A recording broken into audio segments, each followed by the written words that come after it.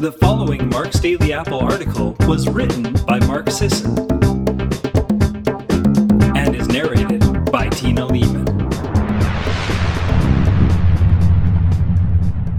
Why breakfast isn't the most important meal of the day for everyone. If you've been reading this blog for any amount of time, you know I'm always interested in exploring those time-tested bits of advice, those old wives' tales, that folk wisdom handed down generation over generation, because they're often right, or at least contain a kernel of truth. And if a piece of conventional folk wisdom turns out to be wrong or misguided, understanding why it endured for so many years is a fun exercise and usually reveals other messages and truths. Today, I'm looking at the importance, or lack thereof, of breakfast. For years, you've heard how important breakfast is. Your grandma says it. Your doctor probably scolds you if you're not eating it. We all grew up having this fact. Breakfast is the most important meal of the day, drilled into our subconscious. Even the people who just don't feel hungry in the morning feel guilty about it and compelled to stuff something into their craws. Is it right or wrong? Before I begin, I'm a little biased. I follow a compressed eating window from noon or 1 to about 6 or 7 at night. On a typical day, I'll wake up and grab a mug of coffee with a splash of heavy cream and a teaspoon of sugar. And that's it until lunch, my biggest meal of the day. Since I'm such an effective fat burner, this schedule clearly works for me. I experience even-keeled energy on a consistent basis.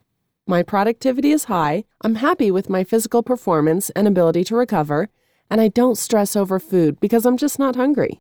It makes things easier overall.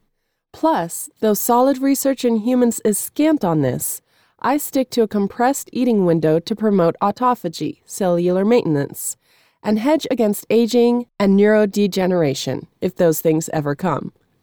Based on what I've heard from thousands of readers, I'm not alone in this.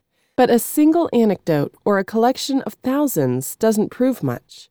We need to look deeper.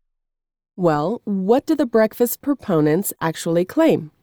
Let's examine 4 of these claims and see what the evidence says. Number 1, breakfast makes you lean. Skipping breakfast makes you fat. The epidemiology of breakfast skipping certainly seems to suggest a connection between skipping breakfast and obesity.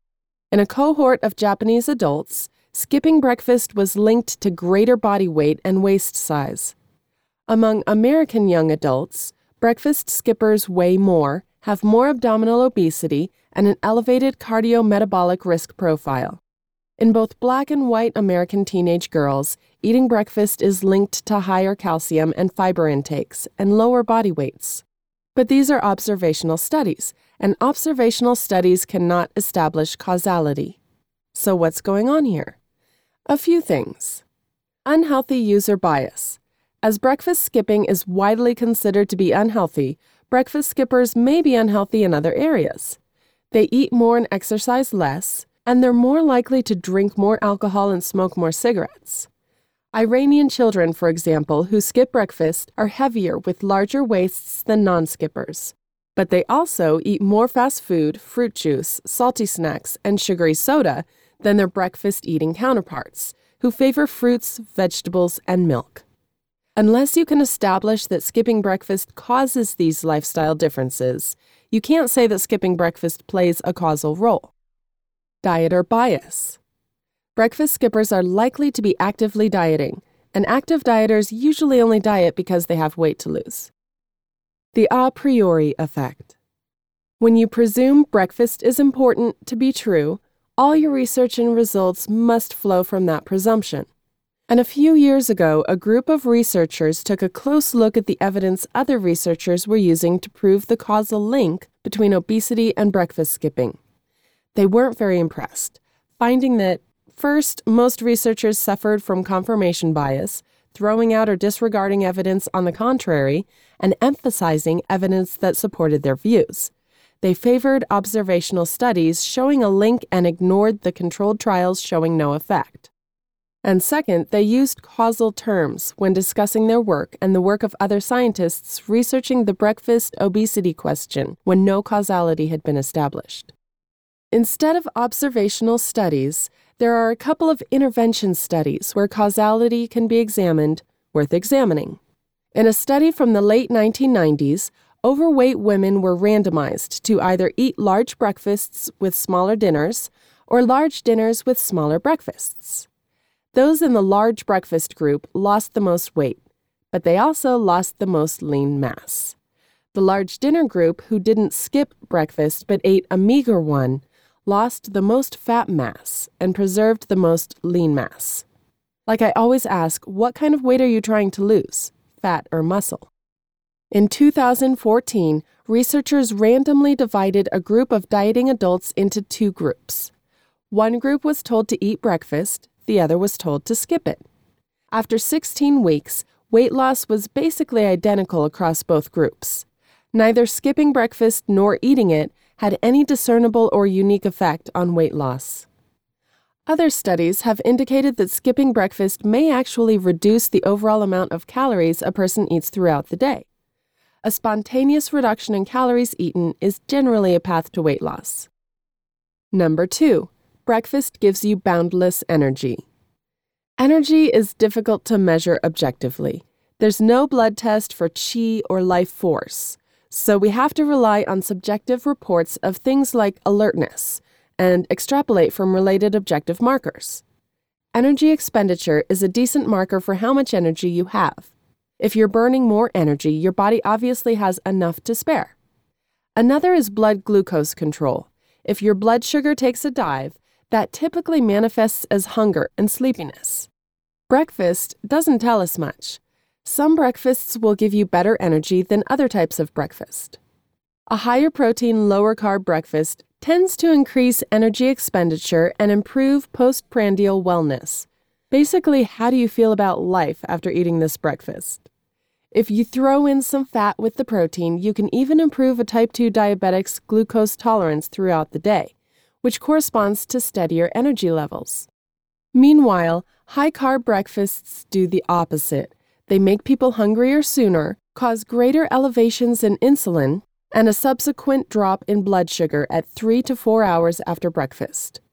The reduced satiety, heightened insulin spikes, and low blood sugar combine to make people hangry, sleepy, and susceptible to break room donuts to take the edge off. It's true that some studies find connections between skipping breakfast and low subjective alertness or cognitive or physical performance. But these studies are either observational, conducted using standard sugar-burning subjects as opposed to fat-adapted subjects, or concern children and adults, a more energy-intensive subset of humanity for whom breakfast skipping is often non-consensual, unnecessary, and counterproductive. And the ones that do find a positive relationship between teens, breakfast, and subsequent cognitive function find the greatest benefit from low GI, meaning low carb, higher fat, and protein, breakfasts. Number 3, skipping breakfast destroys your metabolism. If skipping the occasional breakfast is enough to send you into starvation mode, surely all-out fasting for 72 hours will do the trick, right? Except when healthy humans are told to fast for 3 days and their biomarkers are monitored, we find that the resting metabolic rate only drops by 8%. 8% is 8%, sure, but that's a full 72 hours without food. Skipping breakfast doesn't even compare. And number 4, skipping breakfast makes you overeat. It does seem to make people overeat at lunch, but not enough to make up for the skipped breakfast. In one study of free-living adults, skipping breakfast led to earlier and bigger lunches. Despite the increased hunger and larger lunches, breakfast skippers still ate fewer calories per day than the breakfast eaters. This is consistent with earlier studies, showing that breakfast skipping does not lead to compensatory food intake at lunch and dinner, and in fact may reduce calorie balance by over 400 per day. You might feel hungry enough to eat twice as much, but at the end of the day, you end up in an energy deficit. So, can everyone safely skip breakfast? Not exactly. If you're eating a higher or moderate carb diet, breakfast may be the best time to get your carbs. Insulin sensitivity follows a circadian rhythm. Muscle insulin sensitivity is highest in the morning and lowest at night, meaning your muscles are primed to accept and store glucose as glycogen, with minimal insulin input. So breakfast is a good time to eat some carbohydrates. Skipping breakfast and then eating a high-carb lunch exacerbates the insulin and blood sugar spike you'd normally get. Eating a carb-rich breakfast preps your body for the carb load at lunch.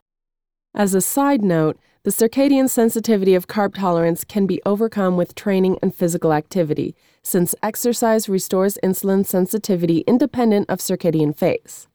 So if you're going to carb up during a phase of circadian insulin resistance, make sure to train. If you compete or train really hard in the morning, a small breakfast could be a good idea. On Sundays, when I play my big ultimate frisbee game, I'll have a small breakfast with my coffee, usually a couple scoops of Primal Fuel mixed in water. If you're a child or adolescent, you should probably eat breakfast. You're growing. And the observational studies finding links between breakfast skipping and overweight tend to focus on kids and teens. Just to be safe, eat something. If you're a type 2 diabetic eating a high-carb diet, you should eat breakfast, preferably egg-based. A recent study in diabetics found that skipping breakfast drastically increased the glucose spikes that occurred after lunch and dinner. However, lunch and dinner were high-carb and low-fat, 20% fat, 54% carb, 26% protein, 700 calories each, which is a terrible combination for type 2 diabetics. And as a side note, this presupposes the type 2 diabetic in question insists on eating a high-carb diet. When you give them healthier meals lower in carbs, salmon, nuts, leafy greens, olives, garlic, tomatoes, cucumbers, and a little bread, diabetics can actually skip breakfast and get more favorable glucose numbers at lunch. If you're a primal type 2 diabetic eating low-carb, high-fat meals, your meals won't provoke those kinds of glucose spikes, breakfast or no breakfast. If you're a woman, you might do better with breakfast. In general, women function more poorly skipping meals. I've covered this before. Skipping breakfast doesn't just seem to work as well for women.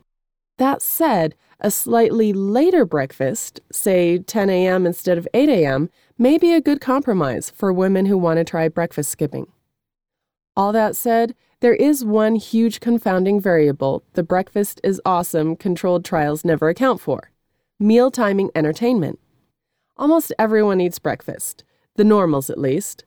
So the average study participant is a habitual breakfast eater whose body expects and likely functions best, at least for now, with regular breakfast intake. You get a group of them together, starve them, and you'll see awful results. Huge insulin spikes, glucose crashes, fatigue, general malaise. It's like fast-tracking the low-carb flu, and it's going to skew your results. People habituate to the eating schedules they follow. If you're a natural breakfast skipper, skipping breakfast isn't going to have the same effect on you. In a recent study, the authors actually tested this, separating overweight women into habitual breakfast skippers and habitual breakfast eaters, and then having them either skip breakfast or eat breakfast. Breakfast eaters who skipped breakfast experienced way more hunger at lunch. They had worse blood lipids and their insulin skyrocketed. Breakfast skippers who skipped breakfast experienced none of these deleterious effects. Breakfast eaters who ate breakfast were more satiated at lunch.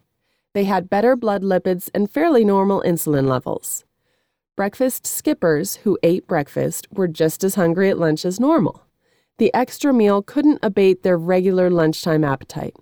As long as they stuck to their normal eating habits, they had normal responses. So what's the big takeaway here? If you're the type who never feels like breakfast, keep skipping it. If it's easy, don't eat it. If you're not hungry, don't force yourself. If you're the type who wakes up ravenous, eat. Don't skip it just because you read a study somewhere. Thanks so much for listening, everyone. Have a wonderful day.